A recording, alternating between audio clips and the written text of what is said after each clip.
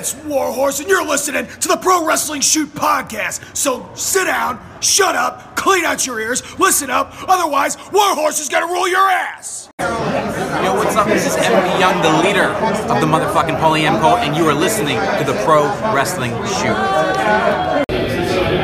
This is Charlie Haas, and I'm talking to you at the Pro Wrestling Shoot. If you don't pay attention to this podcast, then you know what? You guys can go yourself.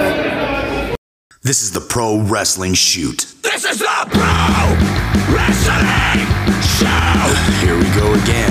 This is the Pro Wrestling Shoot. Hey, what's up? This is your host, Jesse Carter. Pro Wrestling Shoot. It's about to get exciting. Pro Wrestling Shoot. How long is this gonna last? Pro Wrestling. Pro Wrestling.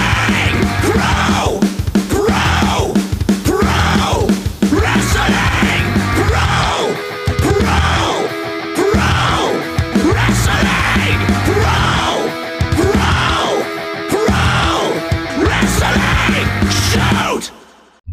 What's up, everybody? Welcome back to another episode of the Pro Wrestling Shoot. I am your host, James Bernard Jr., and this time we have Conrad Kushman once again. How's it going, Conrad? Oh, another wonderful, wonderful week in the world of professional wrestling. How are you, good sir? You know what? I'm actually doing good. It's been a while since I chatted with you. I know, as you heard, I just moved into my apartment, so it's a lot of work still needs to be done, but it's big journey going on for myself. I know you've obviously have gone through that, so you know the hassles of it at times. But yeah, that's where I'm staying right now. Just got my new apartment. Been here officially, I believe a week, if I'm not mistaken. So yeah, just setting up things, putting furniture together, all the little details you got to put in together. Always fun, right? Always fun. Yeah. How you been? Anything going on for you? Any shows? Let me see. Last week I did the show with Jesse for a couple segments. We talked about Mayans and things like that. I haven't really been able to start any other shows right now at the moment. Hopefully getting to it. I know I'm hyped for Stranger Things, dropping that Volume 2 coming out soon. Yeah, no, I know that's a big deal. I need to jump on that, so I know he's been bugging me to start watching shows, and now I have the time to do it, so I will be watching shows. So any recommendations you have, he has, anybody has, just throw them right at me. Bro, I'm telling you, I got you right now. You got to get into Stranger Things. Easily. If you love like all that 80s stuff, you're going to dig that. I'm big on Mayans.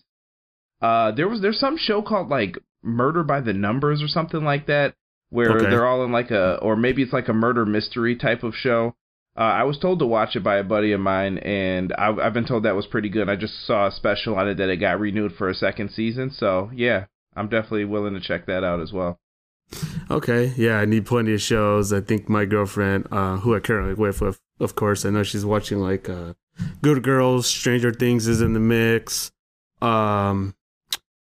Yeah, she's more into the shows, and I know she'll catch up on stuff. Like, I need to start watching series myself, so I know he's gonna not give me more excuses of, hey, you got the time now to watch this stuff, so I will do my best to do that. I know he's been bugging me for the Xbox for some time. Listen, man, we're in a tough period too for sports fans like us. It's a drought right now. There's only baseball really.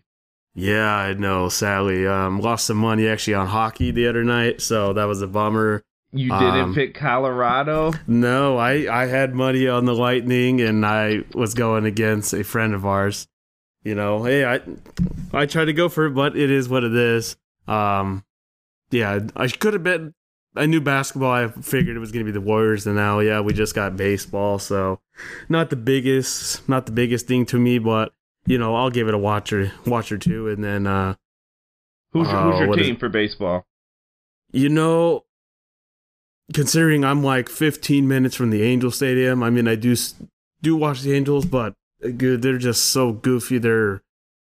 I don't know what to say about them. They're just a mess. I mean, they just had a baseball brawl, if you saw that other day, where they actually were throwing punches. So it depends. I mean, I don't have really any Dodger gear or Angel gear, but I'll support either one.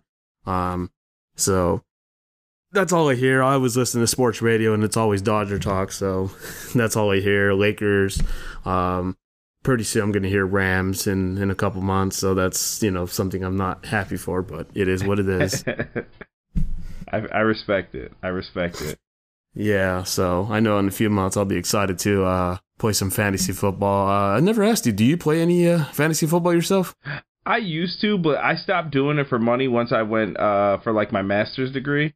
I was like, bro, this thing costs way too much money, and I can't afford to lose like $50 in like some fantasy league right now. So ever since then, if it wasn't free, I'm like, nah, count me out. Yeah, we usually just do a free one with like a couple of us. That was my first time last year, and it was very, very tough with COVID and everything. I was runner up, so it's gonna be interesting. I'm not sure who the first pick's going to be, if it's going to be a quarterback or a running back or even a wide receiver. It's kind of tricky, but I'm excited for football. So I can't wait for it is a dry season for sports right now. I mean, you just got baseball, and that's pretty much it. They get June, a little bit of June, and then July, and most of August. You know what's the beautiful time about this part of the year? Pro wrestling is 24/7, 365. They're always on. It is, we just came off of Forbidden Door. I didn't know what to expect from this. I don't like me and Jesse have stated a number of times. We don't watch New Japan as much, or rarely. Nothing against it, it's just a lot of wrestling. You got Raw, you got WWE, you got AEW. You gotta try to watch Ring of Honor, and I knew some of the wrestlers for New Japan a little bit, kind of some introduction. You know what? Besides, I believe they had 2 injuries on the show. It was a pretty good, superb show, and and they're gonna make this an annual thing. That's what they're trying for. What were your thoughts on the whole show? I absolutely love it. I love New Japan Pro Wrestling though, so that's a whole different story for me though. I go way back to I think it was like Wrestle Kingdom 9 when I finally started watching it, and ever since then, bro, kind of been hooked on it. Like, it's really good when you can figure out a way to watch it and you get to it. I use New Japan World, so it's a lot of fun. It's pretty cheap. It's like the network. It's probably, I want to say it's like $8 or $9 a month, whatever. You get to watch the shows whenever you want. You can go back and watch them on there. It's different though too. Like, it's not as easy to navigate through like the network, but it's fun for what you use it for. I love watching the shows on there, and I thought that the talent they have is absolutely amazing, and I've always wanted to see like this dream show type of scenario. I became a fan of a lot of people, similar to how Tony Khan had mentioned.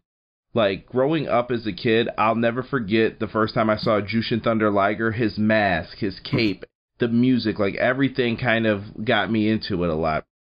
So, getting into that, I saw him versus Flying Brian Pillman, one of my favorite WCW wrestlers, and they were battling over the light heavyweight title. I can't remember what year this was. I want to say it was like 92, maybe 91. Somewhere early 90s, yeah. Yeah, I absolutely loved it, bro. I fell in love, and I started watching him. Then they had Great Muta come over, and I remember Great Muta, and Muta with the mist and the face paint, and he was wrestling Barry Windham, someone else who I really like watching.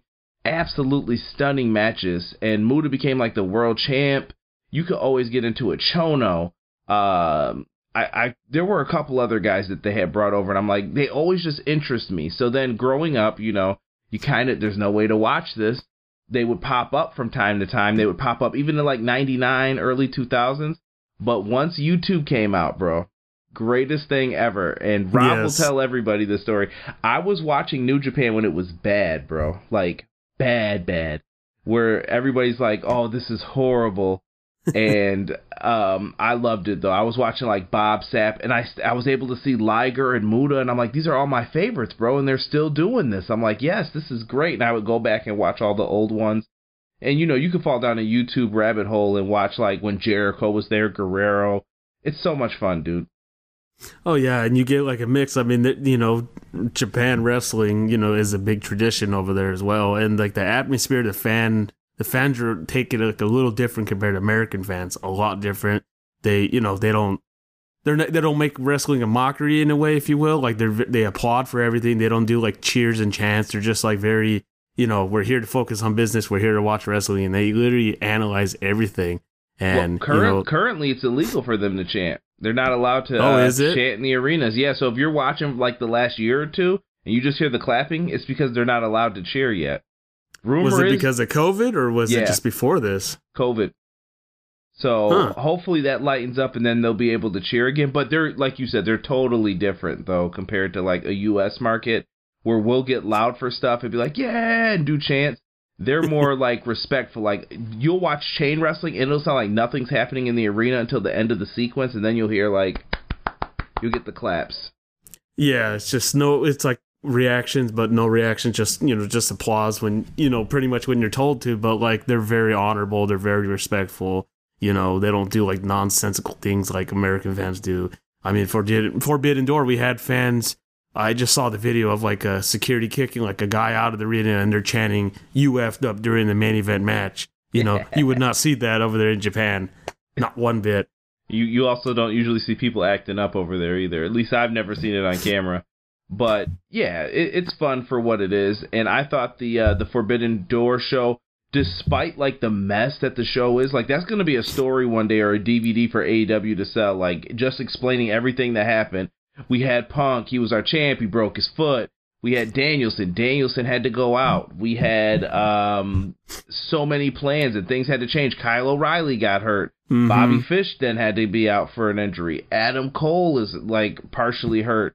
We didn't know if we were going to get Okada until the week before. Hiromu Takahashi goes out with a fever.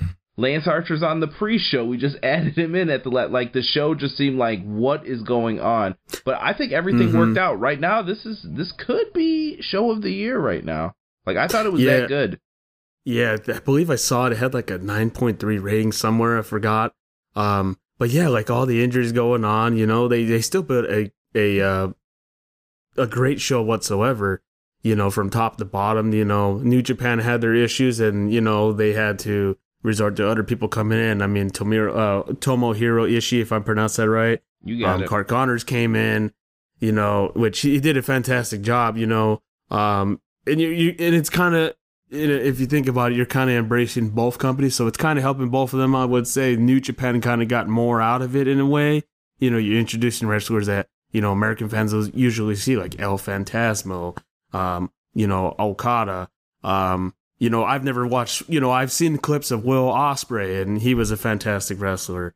That was my match of the night, Will Ospreay and Orange Cassidy. I saw so many people like trying to give Orange some crap, and I'm like, dude, this dude's really good. Like, I don't think you guys understand, like, the lazy gimmick, how good he has to be to pull off, like, hands in the pocket with everything, and, like, that's him showing off, basically. Yeah, I was actually going to throw that in there. Once I saw that, Will Ospreay and Orange Cassidy, I know a lot of people threw it in there of how's this match going to be? Like, really, of all people, they had to pick Orange, and I'm not going to lie. The first time when I got introduced to Orange, I thought, okay, it's a gimmick. He's just a lazy guy, puts his hand in his pockets, does a couple moves here and there. He started growing on me, and this match, Will Ospreay really, really elevated him. And honestly, that was, there was a couple matches, like even the trio matches were good. But that one stuck out to me, just back and forth. I love that match. I love the FTR match. I thought that was really good. And I'm trying to think of some of the other ones without getting too deep into the Bucks and what was the Dudes of Attitude. Sting. Bro, that was a great thing they did with Sting, like him being in the high in the rafters, and then all of a sudden he was on top of the thing. So well done.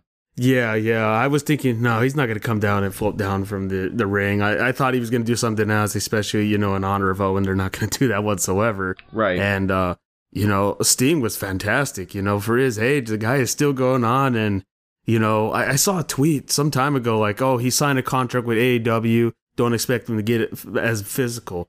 When he does get physical, he really wants to elevate and do as much as he can, do jumps, We've heard it many times. He was going to do the spot on top when Jeff did it during that tag match against him and Butcher and Blade. That match, that was a great starter for the show whatsoever. Besides the mishaps, the FTR match was good, even with Dax getting injured and rushing back, and then coming right back with the the fans being behind him as a heroic hero. The ending for that was they were just everything in general. They pictured it nicely, even with the little inconveniences. Forbidden Door was good. I expect more for the following years. Hopefully not as much injuries, of course. But, what it was an excellent pay-per-view for sure. Couple of, issues, of course.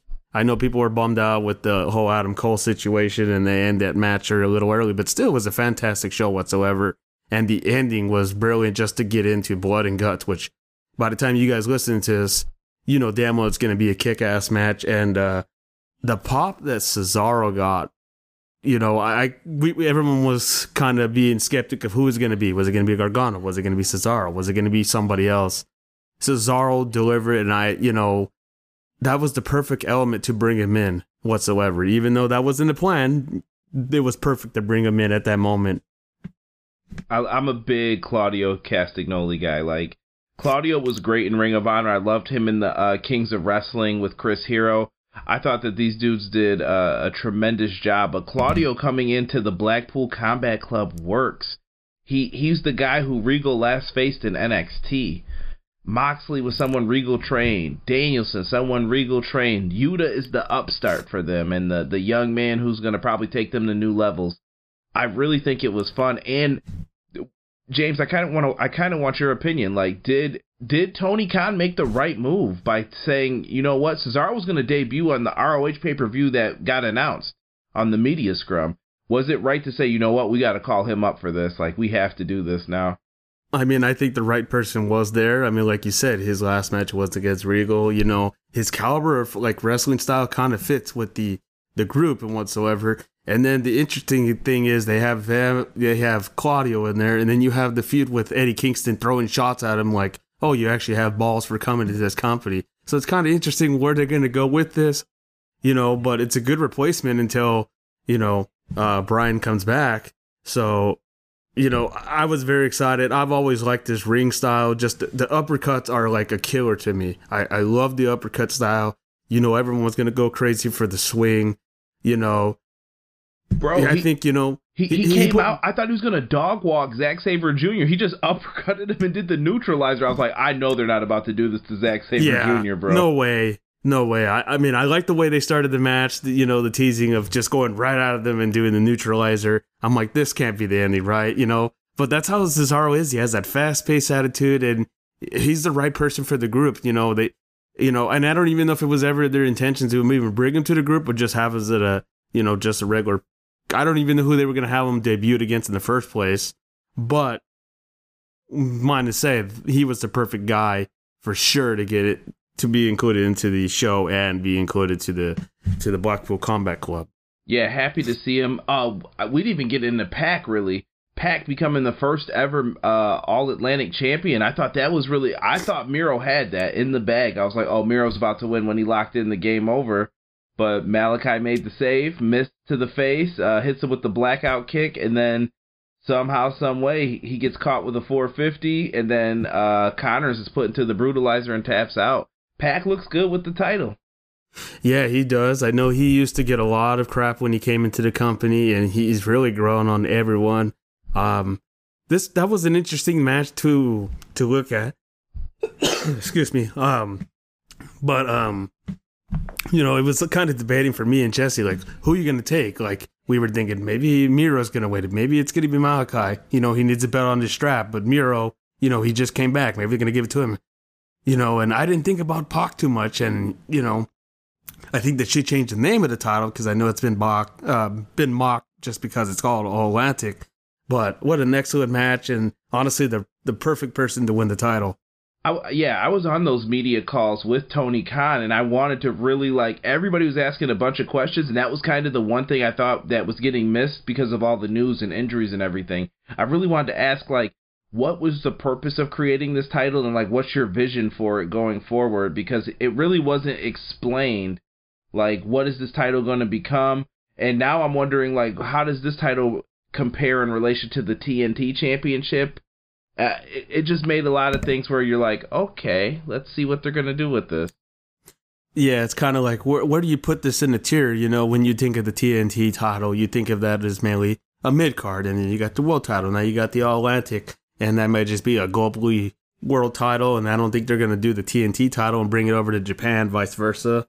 But, you know, they do have many international stars on there, so, you know, I mean, I know we've given WWE number of times crap for more titles, but, you know, hey, they had to bring some sort of IC title, if you want to say. And we listen, a lot of fans, and myself included sometimes, where I'm like, hey, Tony, you got to watch how many people you're signing. It made sense in this situation, bro. Like, it's actually coming to work out in their favor. Like, hey, it's a good thing they have a bloated roster, because if they didn't, they might be in big trouble right now. Yeah, easily, because, you know, you had number of injuries. Hey, you got to have some people like, and it even helps, you know, other stars like, you know, get up to the top. Like, hey, this person's sideline, we want you to, you know, embrace it. You take that spot and see what you can do with it. And, you know, that might even help your career. Just a little injury could just help someone else's career. So, you know, it's kind of, it is imbalancing for them. So Claudio was a backup plan for them, you know, so we'll see what's going on for them, you know, in the near future, but this benefited them whatsoever. Any changes you think you would make to like the show? Like, do you think they should move it to a different time? Is it, because this is right after, we're just coming off Double or Nothing, right? So, and now we're going into All Out, and then we have a Ring of Honor pay-per-view. So we're basically getting a pay-per-view from AEW like every month of the summer right now. Yeah, see, and I discussed this, and I was, you know, because you have Double or Nothing at like the end of May, so they threw in Forbidden Door in the time frame of June, you know, and then All Out is, I think, what is it, September, you know, and I know it was kind of hard for all the buildups. They only had a month, you know. Next year, I think they're going to probably improve it and throw in, you know, try to start it up by Double or Nothing before then if they can. I would love to see them go to Japan next, like go over there. You know, they gave America a chance to throw it to Japan for, you know, go back and forth here and there. Maybe put it in. I was thinking maybe put it like during July, maybe mid-July, and then you have All Out. You can work up for 2 months span. I mean, yeah, and the crazy part is like this is why Moxley had to beat Tanahashi. It's like the only match we really didn't talk about yet. Moxley's the interim AEW champ right now, and Tanahashi couldn't really win the belt though because he's going to be in the G1, and that tournament is absolutely insane on their bodies. Because you're wrestling every night to battle to get into the main event of Wrestle Kingdom. So that's going to be tough. Like, instead of a Royal Rumble for their main event, they have a tournament, and you have to win out throughout. So basically, it's like total of points, and then whoever gets the most points will move on. Mm-hmm. And they've got 4 different blocks this year. So there's like the A block, B block, C block, D block. And they lessened the matches, but he still has to be over there for that. So it's going to be crazy, I think. Yeah, so we'll just see what they do in the future. But, you know, for a debut pay-per-view, it's very successful. You know, they had minor conveniences. I know they had issues, you know, with CMLL and AAA. Things I think will be structured next year when they do this. But, yeah, guys, we have more. Stay tuned.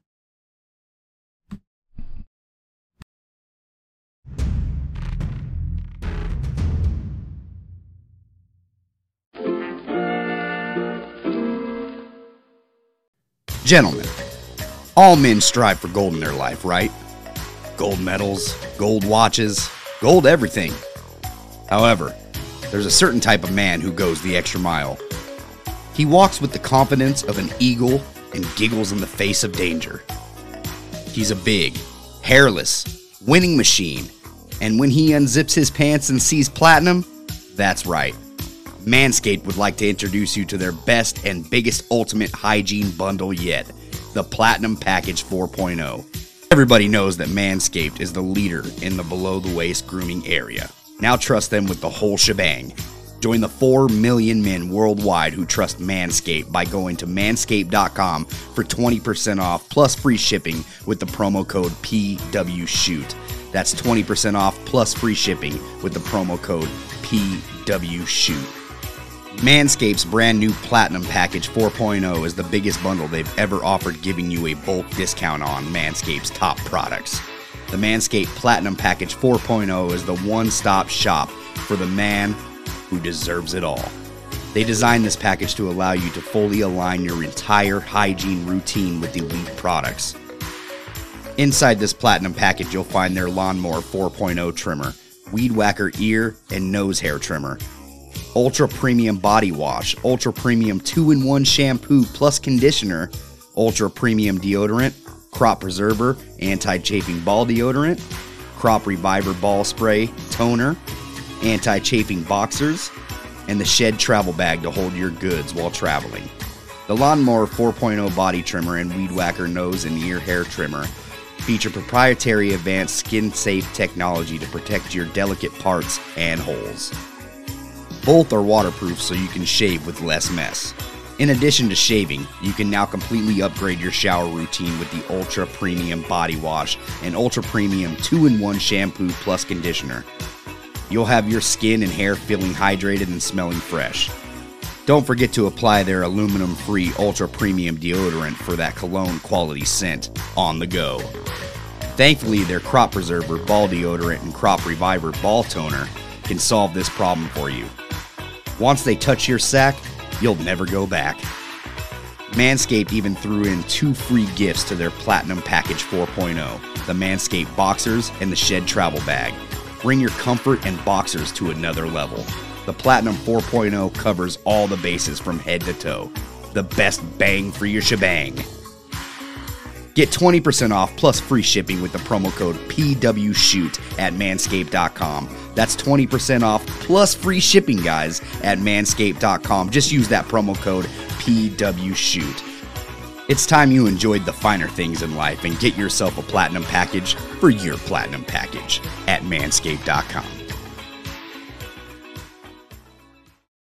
All right, guys. So we have Money in the Bank around the corner. Of course, when you guys hear this, Money in the Bank will be done with. But, I know WWE's been running into issues. Of course, we talked about that with AEW running the injury issues. That was the same thing with WWE. It was kind of interesting how they were going to handle everything. No Cody Rhodes. And you have the situation of Roman's not defending the title as much. He's in the, kind of using the Brock Lesnar schedule. And WWE's just trying to, mismanage and try to do as much as they can. WWE just has a lot on their plate, going from the Vince McMahon stuff to injuries to trying to book Money in the Bank with, them already moving from one venue to another. I was going to ask you, who do you think should be, for the time being, who should win both Money in the Bank ladder matches? I know at the time we don't know. There is one more spot for the men's and the women's is all filled up. Who would be the right person to win this? And, I know they need an extra person to be like the star caliber person to lead the show while Cody's out, Roman's out for some time. They brought back Brock, which was actually perfect for them. They claimed that they brought him back. They were already going to bring him back beforehand, and this was already planned. I don't buy it. But, hey, they have somebody on hand, so, WWE has their, they have their connections, and, it worked out for them. I mean, as much as we're going to give them shit, they found a backup plan around this. So I got to give them, as much as we give them crap, they found a way with this. Yeah, I'm more upset than you when it comes to their planning. Honestly, They haven't been listening. You have no star power, and you have to go back to repeat matches, and injuries have just made it worse with Orton being out, Cody being out right now. I'm sure that stifled their plans for a lot of stuff too, but they're going to find a way to make it work. There's a story to be told here. So for the men's Money in the Bank, I definitely think Seth Rollins is the guy. I think you could tease a lot that he's already been the champ. And who did he cash in on last time? Roman Reigns.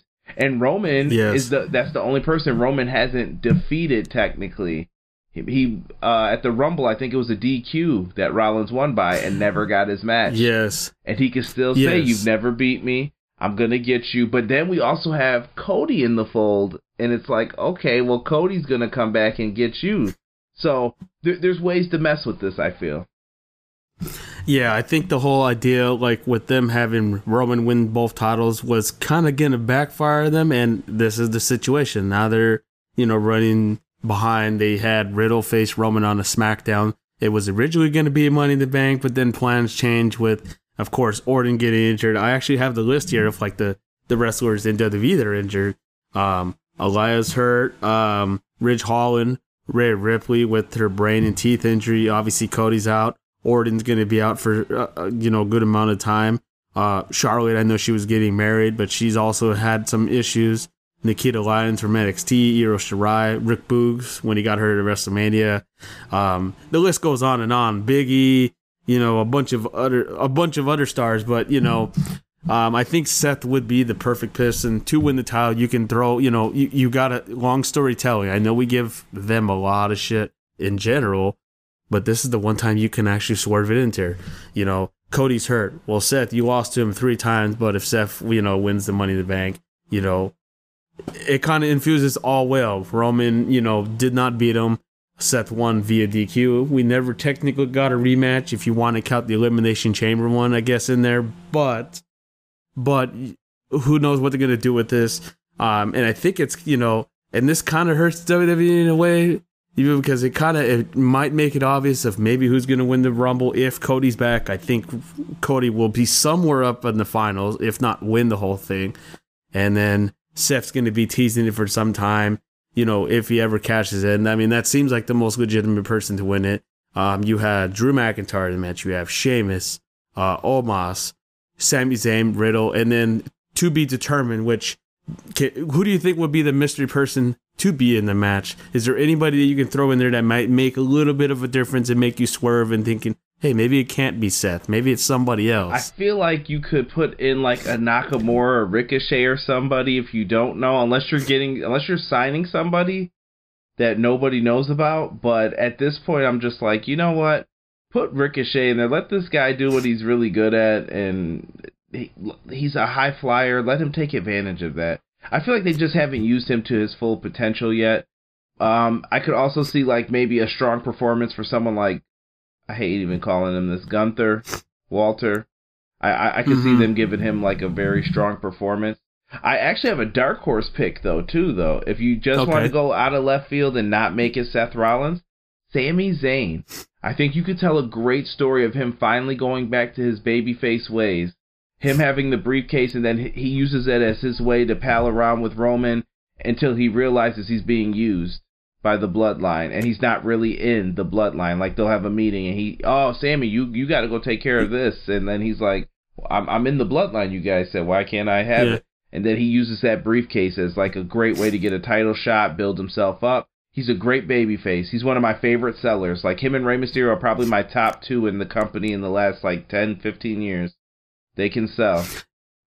Yeah, that's probably that was an easily good point. You got Omos in there just being the tall guy, just doing, whatever, just spots in there. That's pretty much what he's in there for. You got Drew and Sheamus in there. They're just going to continue feuding. I believe that's what they're doing. Riddle's just in there, just on that fell out of the picture, but yeah, those two would make sense. Sammy rolling, with Roman and his crew, and then you got Seth in there. But I think the obvious pick that everyone's going to go is Seth.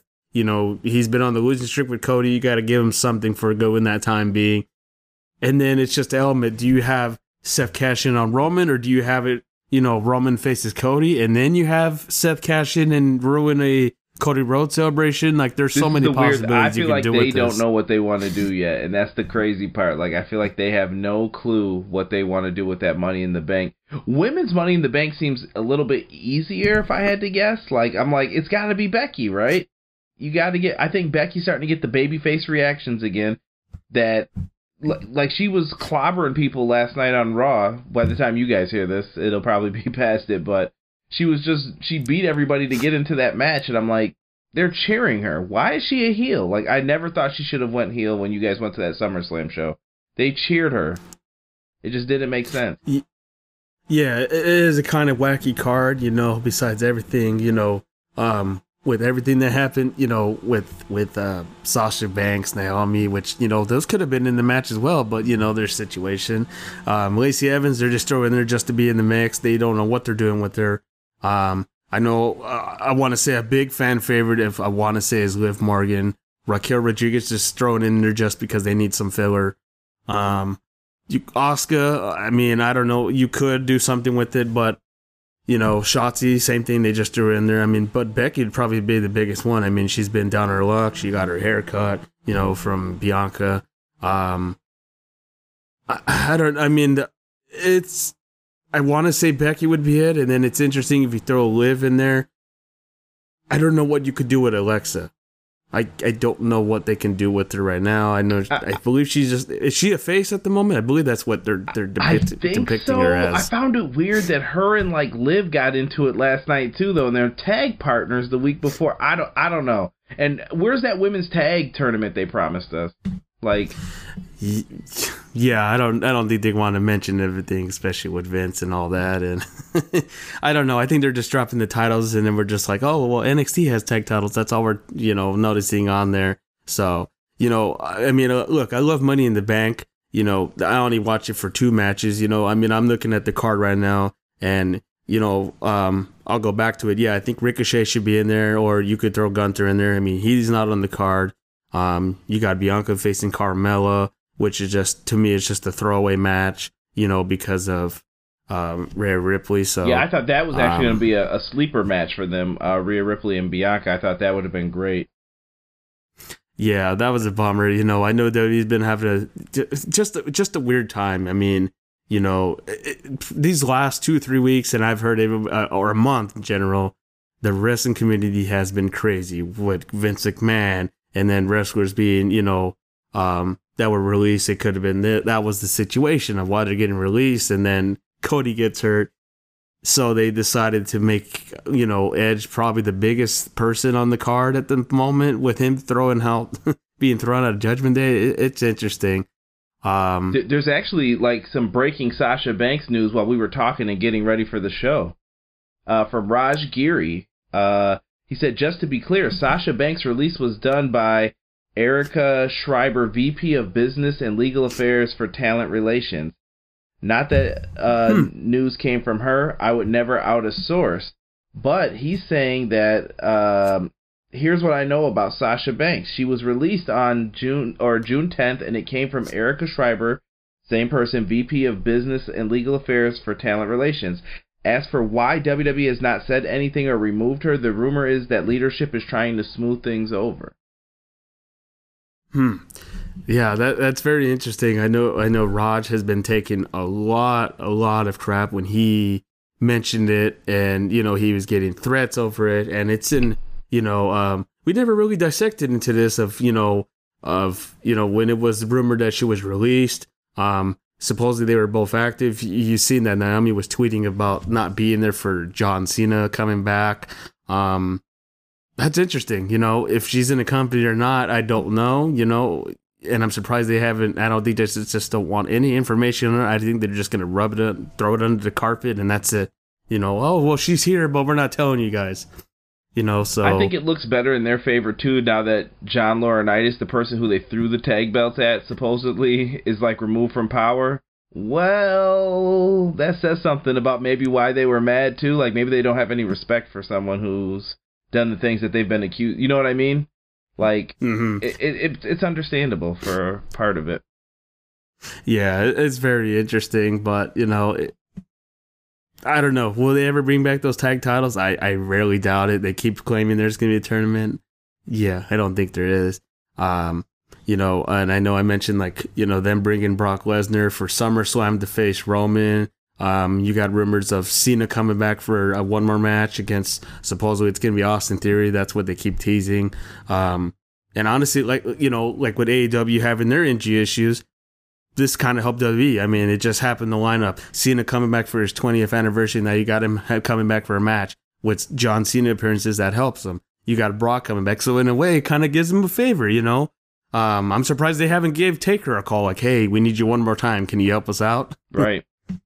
It wouldn't be, don't be surprised they come knocking. That's all I'm going to say. Yeah, I wouldn't be surprised if there's like a Steve Austin appearance at some time in the future with just everything going on. They're just hoping Cody goes back quicker, comes back quicker than they estimate. I believe it's like 8 months. They're hoping for 6. So, yeah, Money in the Bank, I enjoyed, but I only watched the 2 matches. The rest of the card, it's just, to me, it's just throwaway. Nothing really interesting. Is there any other superstars you would bring, WWE, like if you were in charge and you had injury situations, who would you bring back, give a call like, hey, we need you to do like a little bit of a stunt of a wrestling for some time? Would you bring back a legend? Would you call somebody up from NXT? What would your planning be, since they have been running in that issue and things seem to be lining up a little bit for them? Just a little bit. Yikes. I think they need better writing, and you need to build stars tomorrow. I would actually probably say yesterday. They should have been building stars up. And I think they gave away a lot of good talent to AEW, and I would try to look to get some of them back would be the future thing. And that's what, like how I've been saying, they're treating Cody well because they're going to want to attract people back. So yes. That's what I would be more so focused on. Who's my future? Who do I have at the PC who we can use? Are we getting Braun Breaker and Carmelo Hayes and the rest ready to come up here? Because they're going to need them sooner than later, I think. Yeah, I think so.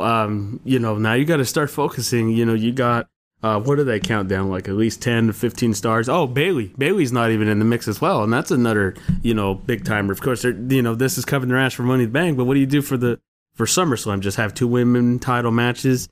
Ronda Rousey to me isn't cutting it, but yeah, they do got to focus on their, I know they want to focus on NXT. I mean, we've heard that Triple H is supposedly in charge, so things might be turning a different way. So we will see what happens. But, whatever you do not, if you're going to bring up these NXT stars, do not ruin them like you have in the past. You treat them like they're your last resort, and that's it. If you blow it, that's it. Just, you gotta just give them a little bit of freedom, not too much. Just let them embrace themselves in the ring, let them introduce themselves to the main roster, and it will help you guaranteedly. You can bring so many new storylines into the mix. I mean, I know we complain about them having a big roster for years, but hey, it helped for AEW. I think it's these turns to try to do that for a little bit. Yeah, I would agree. They have a wide variety. Like, I'm surprised they haven't looked at NXT UK for anything yet. There's a lot of talented people there too, and maybe even move them over to NXT and just have one NXT. But they're still doing their thing. I'm with it. I just want them to focus on their future and actually have compelling television. That's the hardest thing, I think, right now with WWE and me personally. Yeah, so we're expecting, we're hoping, not expecting because we don't usually get that from them, but we're hoping some entertaining, some positiveness from WWE. They do need something. They need to shed some light the right direction. Speaking of exciting wrestling, go ahead. No, I was going to say, Money in the Bank's always a fun show, so I don't plan on being disappointed by it. You're getting ladder matches. Like, come on. Yeah, and fans always go crazy for them. But speaking of exciting matches, guys, we got a Ruthless Aggression segment coming up, and we're talking about probably one of the greatest, if at least up there, trio factions, Team Angle, coming right up, guys.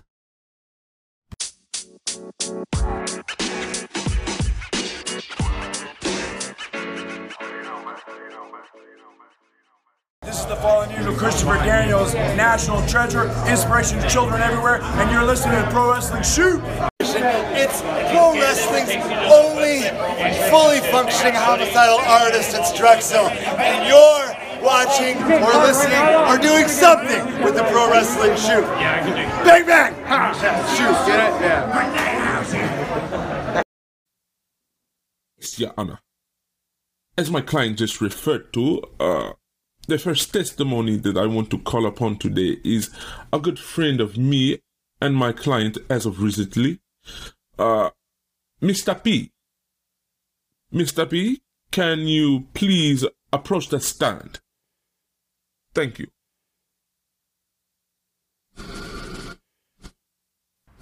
Holy fuck! I fucking saw them pretty good, huh? The size of this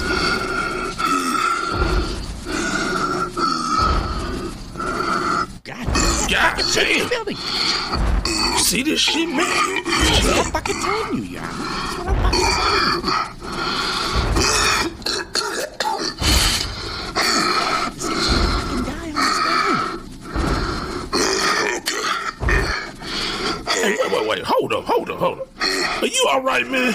Do you need anything, like some fucking oxygen or something? God damn. Alright, man. Mr. Cochran, you can proceed, man. This shit is crazy. Okay, Mr. P. Do you swear to tell the truth and nothing but the truth? So help you? Okay. So, Mr. P, my first question to you is, how long have you been listening to the Pro Wrestling Shoot? Approximately.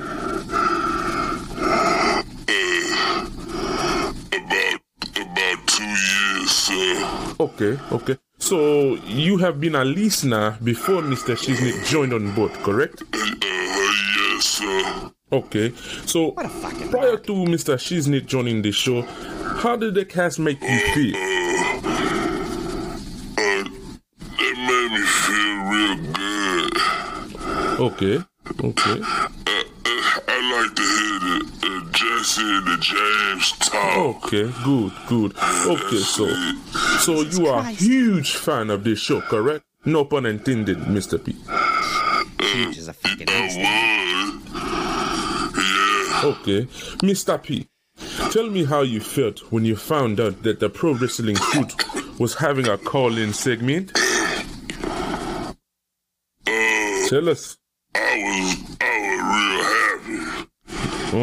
When I saw the number, I knew I wanted to be a part of the show, so I kept calling, and I was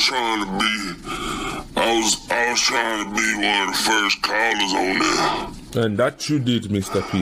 Now, as for the night in question, how did you feel when you finally got through to the show?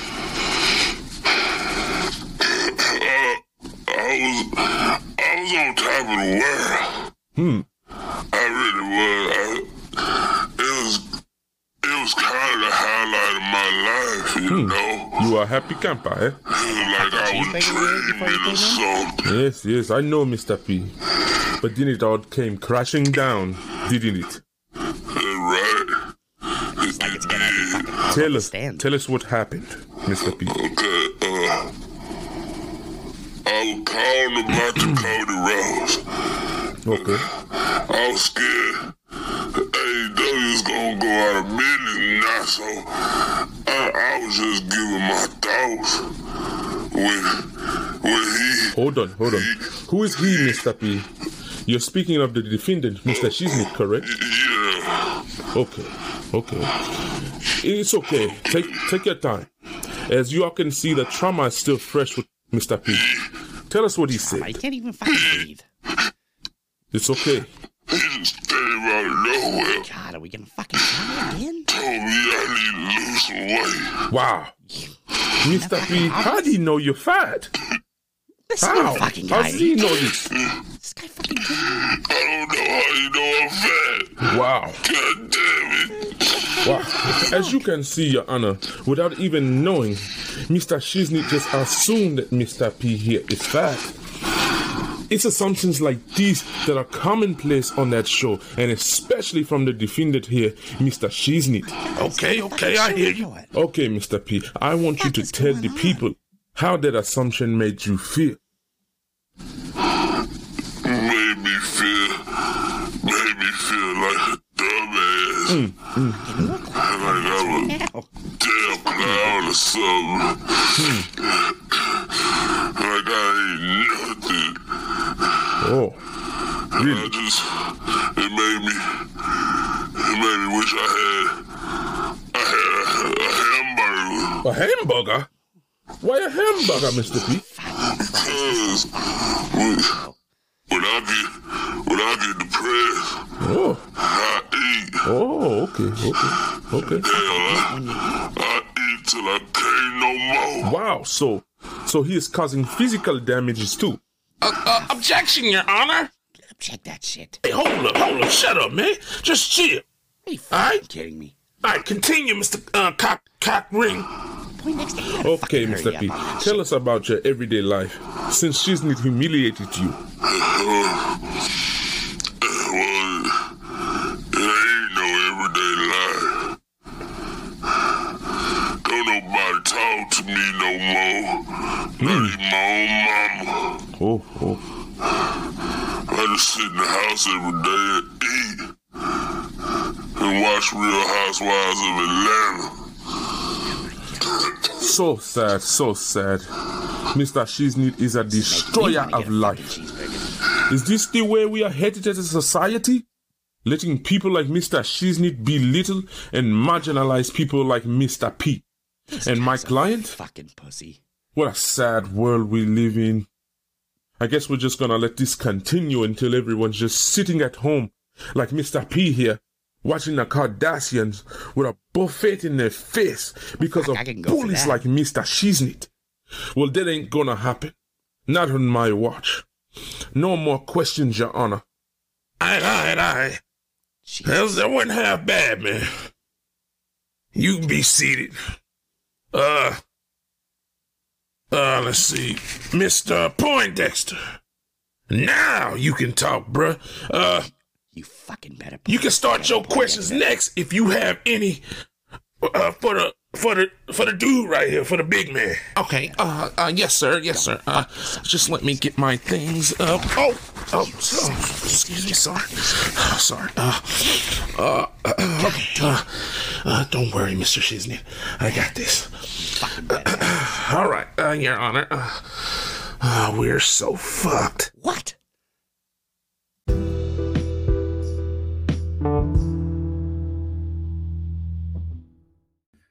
The Pro Wrestling Shoot listeners, it is I, Conrad Kushman from Everything Pro Wrestling, here to let you know that Everything Pro Wrestling is a show by the fans, for the fans. And you guys can catch us on YouTube, where we record all of our podcast episodes live, where we get fan interaction, fan feedback, and get your thoughts on everything happening in the pro wrestling world. So do us a favor, join us on Wednesdays after AEW Dynamite at 10 p.m. Eastern Standard Time. Join us in the live stream. Come on in and leave your thoughts about AEW Dynamite. We also do pay-per-view reviews for all of your favorite companies, whether it's WWE, NXT, New Japan, Impact Wrestling, Ring of Honor. Sometimes we even pop up with a local indie review. Just make sure you're subscribed to Everything Pro Wrestling on YouTube. And if you want to listen to us on the go and you want to just listen to the audio versions, we are also featured on Apple Podcasts, Google Podcasts, and Spotify. Now, let's get back to listening to Jesse and the Pro Wrestling Shoot.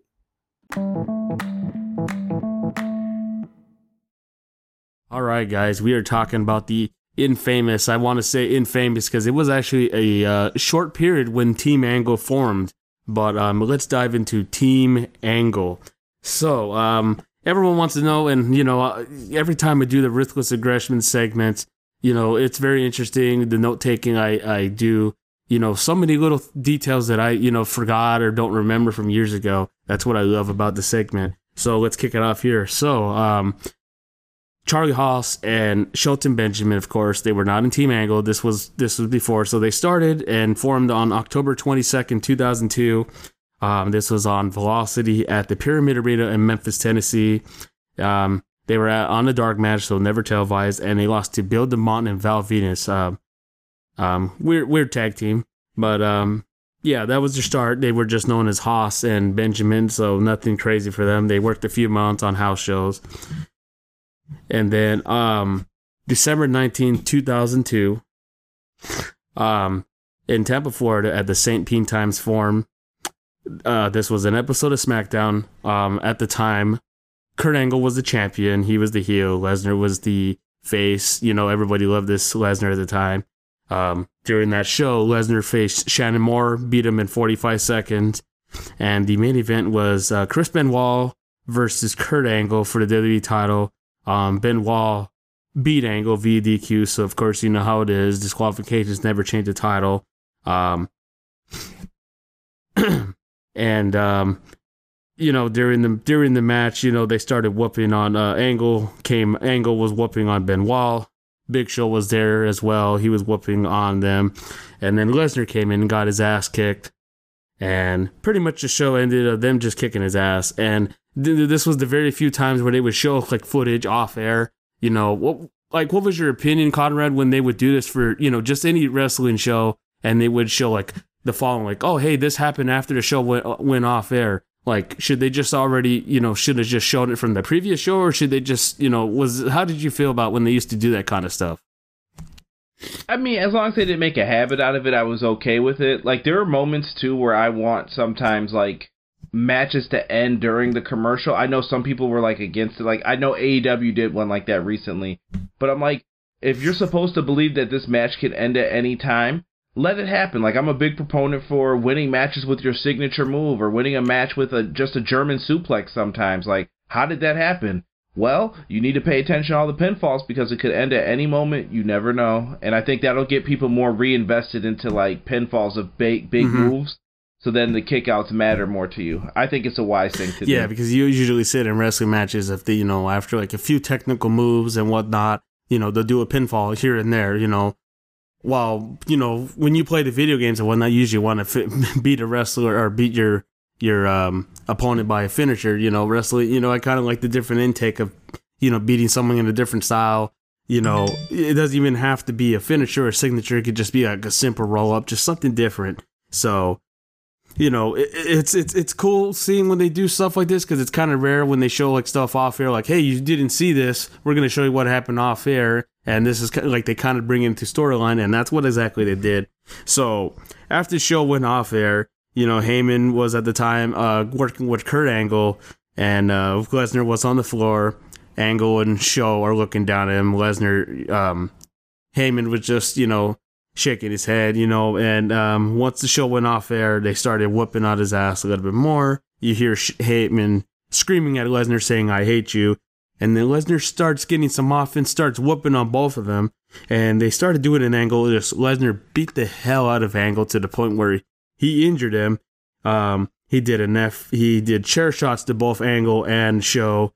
He beat up Angle a number of times. He did an F5 to him and threw him right into the ring post where Angle was just screaming.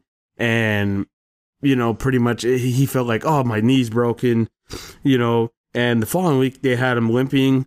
He had crutches, and Heyman was escorting him to the ring. And this was on the December 26, 2002 episode of SmackDown in Tulsa, Oklahoma. And Angle was just calling out Lesnar, saying, you're a monster, you don't do this to your champion. And Heyman's like, I got you covered, I got a contingency plan is what he called it. And that is when he brought in Team Angle as the time being. They came out of the Kurt Angle's music. And you had Shelton Benjamin, which, was Brock Lesnar's college teammate, and he was roommate, which, what are the coincidences of that? Of all people, how do you, it was very excellent how they brought it. And they brought him with the same style as Angle, so everything worked out. You had Charlie Haas, who was from Seton Hall, by mistake. He was also, Shelton was from Minnesota, just like Lesnar. So things were starting to add up. It was kind of working to the angle of, feuding with Brock, similarities. They kind of knew Brock a little bit more than usual. And what were you if you remember this moment, what do you think? How do you think this trio was going to work out with Team Angle? You got So with me, I thought that they had so I knew very little about Charlie Haas at the time. Charlie Haas is a great wrestler, though, is what I eventually learned. But Shelton Benjamin, I had heard rumors of him teaming up with Brock Lesnar in some type of Minnesota Golden Gopher kind of tag team. Yeah, I believe where Brock was doing the shooting star press. Yeah, I think stuff. It was like an OVW. They were a tag team at one point, I believe.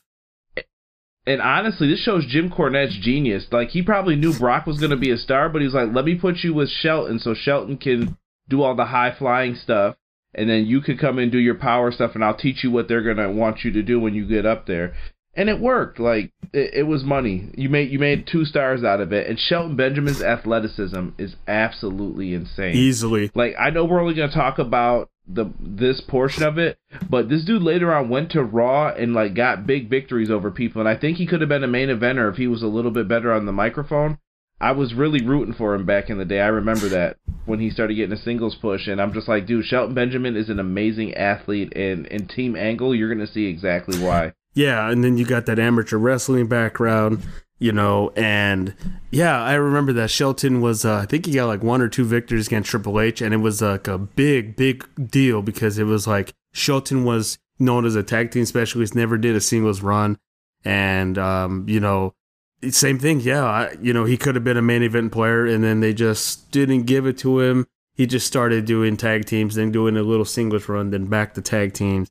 And then the one moment he had that so-called, I don't even know if that was, I never even looked into if that was his real grandma or mom or whatever until they brought that gimmick in. That was not his real mom. I forgot what television show she was from, but yeah, that ruined him, I thought. Shelton Benjamin's mom. Yeah, we're not going to talk about Shelton's bad times. So, Heyman introduced him, and their pretty much job was protect Kurt as much as you can, or not much as you can. You need to do it. And so Kurt pretty much said, Lesnar, you're not getting a shot at the title. You're not doing nothing. And the number one contendership for the match of the night was Benoit versus Big Show.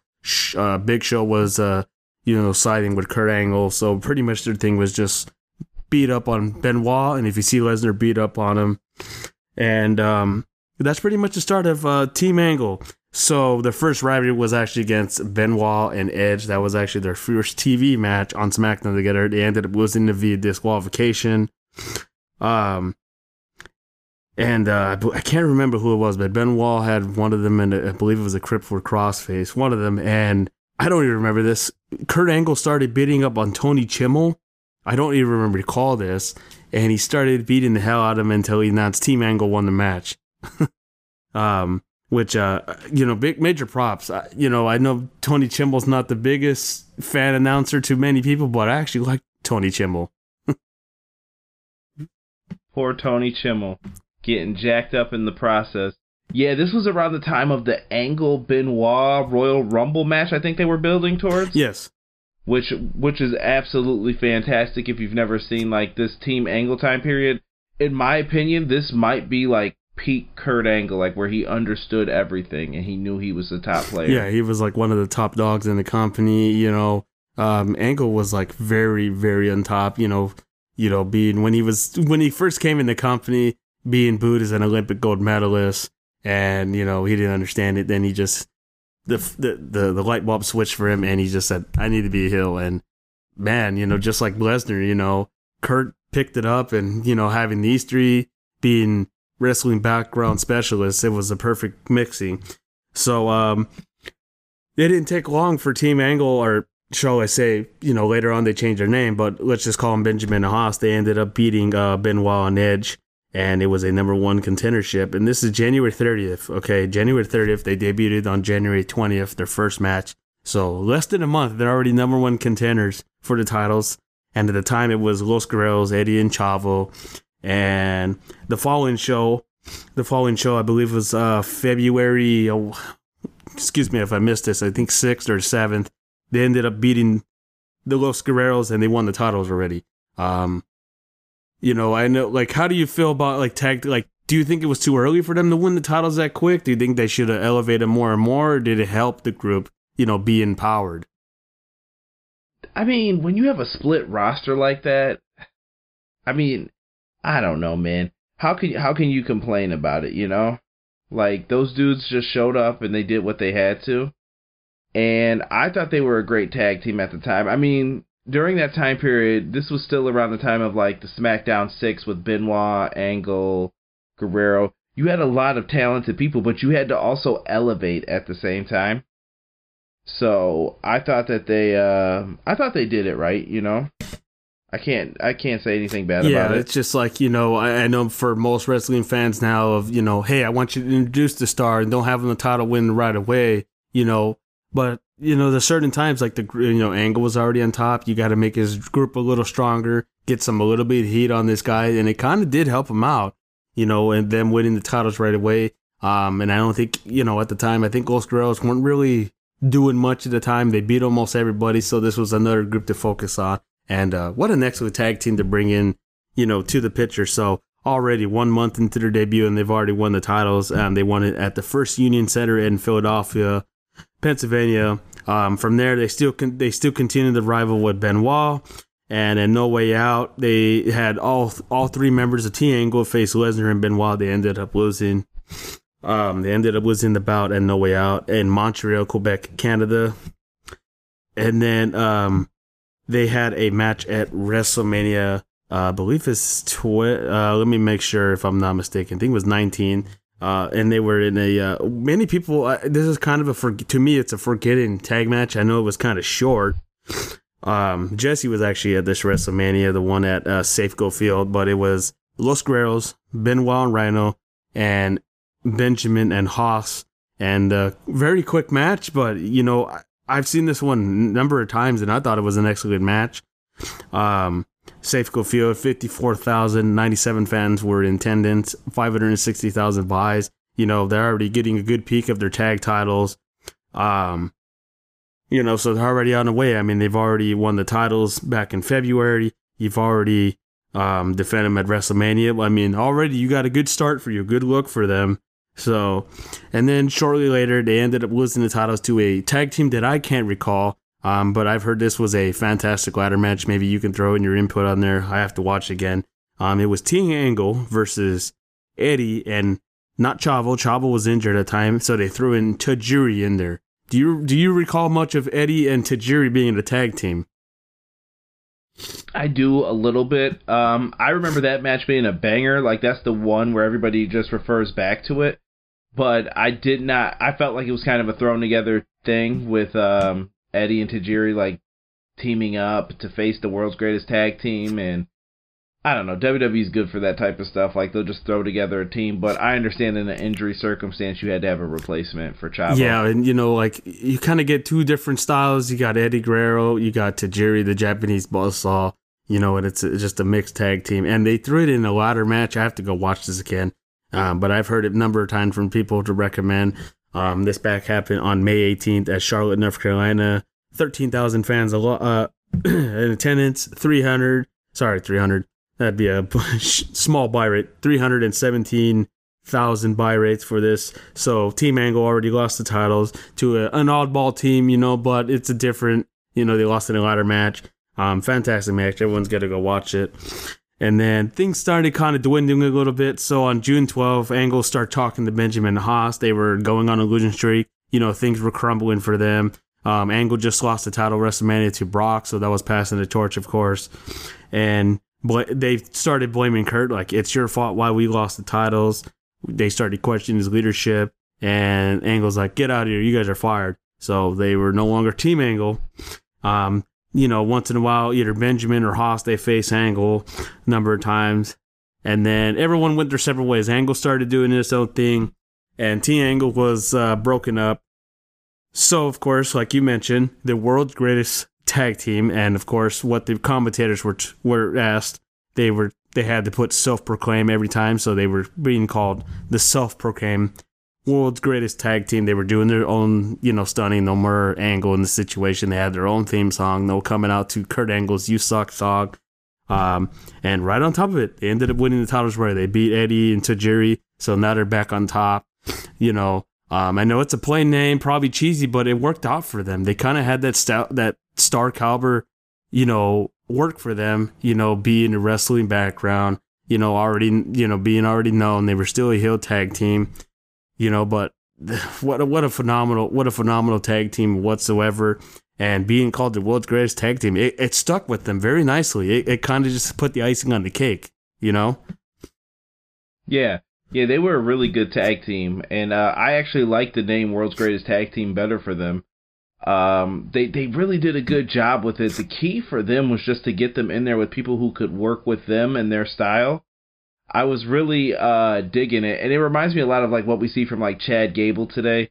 That collegiate wrestling background, but you also mix in some pro wrestling elements with it. It works for them. Yeah, it's like they're like they were back then the modern day American Alpha in a way, Something a little similar, two different backgrounds, but it worked for them. So, of course, on July 3rd, they ended up winning the title, so they were champions. They feuded with a number of teams. Rey Mysterio and Billy Kidman were a tag team at one point. The APA, they started feuding with them, and then they lost the titles to Eddie and Tajiri. Well, this time they lost the titles to Los Guerreros. Benjamin got hurt, so things were kind of going down again.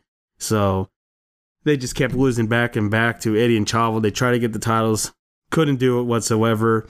And then they had like a short stunt period of rivalry with the APA. They beat them in No Way Out. They started mocking the APA after their victory on the following SmackDown. APA got pissed off. The APA started getting pissed off. They attacked him, and then Scotty 2 Hotty, Rikishi came out. The Doug Basham and Danny Basham came out. They were involved as well. And then we got a fatal 4-way at WrestleMania, and another banger from all 4 teams. I know we don't talk about the tag team division back in the day, but the tag team division was there. I mean, they had a number of teams. They even had some old school. They had you kind of had a mix of Too Cool. You had APA. Then you have Los Guerreros. You had Scotty 2 Hotty, Rikishi. The tag team division was there. Not as compared as now, but they had a good element of teams in there. But not much. But it's just crazy that Team Angle ended so quickly. It was a span of let me double check on this. So they started. They were in on December, and they ended up breaking the team up in June. So not too long of a Team Angle run for them. Just things didn't go correctly for them, but they're still a phenomenal tag team. Team Angle embraced them very much, just for a short period of time, winning the titles so quickly, and then being the world's greatest tag team. Things started going well for them, and then eventually they started doing a draft on March 22nd, 2004. They ended up breaking the team. Benjamin went to Raw. Haas stayed on SmackDown, so the team was already broken up. They had a short stint again, and they tagged again. They reunited on Raw in 2006 in December. They competed against a number of teams, but they ended up trying to win the titles. Another banger match, I would say, for people to watch when they face the Hardys at One Night Stand and a ladder match, which, when you put the Hardys in a ladder match, you expect good matches with them. So this is another one. And then, after this, they just went their own separate ways. Benjamin still on TV, of course. He was actually just on Raw the other night. Haas is doing independent bookings. But, all in all, though, Benjamin and Haas were a phenomenal tag team whatsoever. World's greatest tag team, being a part of T-Angle. Could have had a longer stunt period with them, but it put them on the block. They're up there for good tag teams whatsoever. So, do you have any favorite moments of Charlie Haas and Shelton Benjamin? I loved them just being with Angle. I loved the look. I was a big fan of the velour suits back then. I never wore those back at that time, but I always loved them when people rocked them. I just thought they looked dope. They looked good with the titles too, if that makes any sense. Like, as someone who loves seeing people with wrestling belts, sometimes a guy can look alright with it, but there's times where it's like, oh, that fits. It's shiny and it looks great. World's Greatest Tag Team definitely had that down. I wish that this lasted longer, is the one thing I always remember saying about this before that draft. I was just like, we're really breaking up this great tag team already? These dudes are really good, and we're just giving up on this? You're trying to build a tag division. Why would you split them? But they must have saw more money in one than the other, and then, I don't know. Mm-hmm. That's where the wheels fell off of it to me. Yeah, it's just, just same thing currently going on with wrestling. That's what ended up happening. Angle got injured, so they said, well, we can keep Tango Angle for a little bit. That's what they kind of did for the time being, and then they broke him off. And then Angle started being the manager, so they're like, well, we don't have much for you to do with Angle. So they just said, well, do your own thing as world's greatest tag team for time. And then they just said it like the WWE fashion. Let's just break them up, see what they can do with seeing competitors. Haas, I know he did a couple of those gimmicks where he would betray other superstars. And then Benjamin, he had a singles run. I believe he was always known as an IC champion mid-card. He had his, later down the road, started working in the Hurt business, but, Yeah, he was always untapped potential, they thought. Yeah. Just some side facts in there. So, Shelton actually won another tag title. He won with Cedric Alexander. And then, Haas ended up winning the title one more time with Rico when Rico was just just one of those, characters that was out of the ball. But, World's Greatest Tag Team, they're in our books whatsoever. They're a fantastic team, and, they were booked in the right way. Could have been a little booked better, but they're very known. I have one question for you. So if you add up all the titles that Kurt Angle won, Shelton Benjamin, and Charlie Haas, and we're just counting WWF and WWE titles together. How many titles do you think they won altogether? I got four options for you: 20, 22, 24, or 18. If you add all the titles up, just WWE, WWF titles. Oh my goodness. I hate that hardcore belt. It always makes things weird during this time period. You gotta give me the 3 again. 20. Or okay, the 4? So you got 20, 22, 24, and 18. I'm going to say 18. Oh, you're so close, but it was actually 22. So Angle ended up winning 9 titles in his WWE career. Haas won 3, which surprisingly was only 3 tag titles. Benjamin won 10 titles, so there was a couple tag titles in there, obviously with Haas. He won the 24/7 title a couple times. He won the U.S. title one time. I don't even remember that time. And then the IC title. Oh, dude, I totally forgot about that U.S. title reign for Benjamin, and I feel like I'm missing something else with him. Oh, maybe the Cedric tag title run, because I can't remember anything from today. But that's all we have, guys. But next week, we are going to be talking about probably one of the, I want to say like one of the oddest storylines, but it was perfect the way they constructed it. We're talking about Rey Mysterio and Eddie Guerrero when they started feuding and the custody match that everybody knows. That's going to be interesting to dive into. How did you take this when they started doing, WWE's always been, like they always like to do controversy stuff. What did you think of the new custody match with Dominic in the picture? And funny enough, he's in wrestling. I hated it. Really? I'm not going to lie. I didn't like that I love that Eddie and Ray were feuding, and that could have just been the feud. Instead, you had to get like all weird and then put Ray's son in and say like Eddie was his father. And I'm like, why would you do that to this kid and make this weird? Like, I don't know. I didn't like that part of it, but they had some good matches though. Yeah. I mean, if for some reason it just works for some reason it just always tangles up with Rey Mysterio. They did one where like I think it was like Ray's daughter was dating who was it? What the hell is it? Buddy Murphy. They did that angle, which was kind of odd, but Rey Mysterio and Eddie, being close buddies in real life, and then Eddie turning heel was just fantastic, guys. So that's going to be interesting to talk about. But of course, guys, we upload every Monday on Spotify. You guys can check us out and hit us up on Twitter at TPWS Podcast. And Conrad, where can they hit you up at?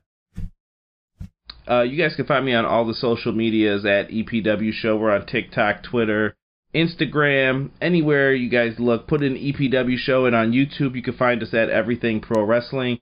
We always do live streams after Dynamite. I've been talking some video game stuff on there here and there when I can, and we got another couple new concepts probably coming real soon, so definitely make sure that you guys check it out. And I want to say thank you to you guys for having me on once again. Always an honor, pleasure, and fun. And I wanted to send some love to Jesse right now. Thinking of you, brother. Thank you guys so much for having me on. Yes, we're thinking about you, Jesse. Condolences to your family. And Conrad, it's always awesome to have you fill in for us. We've been buds for a long time, so we appreciate it. Yeah, go follow Everything Pro Wrestling. They got great content. And of course, you guys check out our Manscaped products. Obviously, you can go get 20% off. Use our code, get free shipping. And that is it for us. And we'll see you guys next time on here. Thank you very much.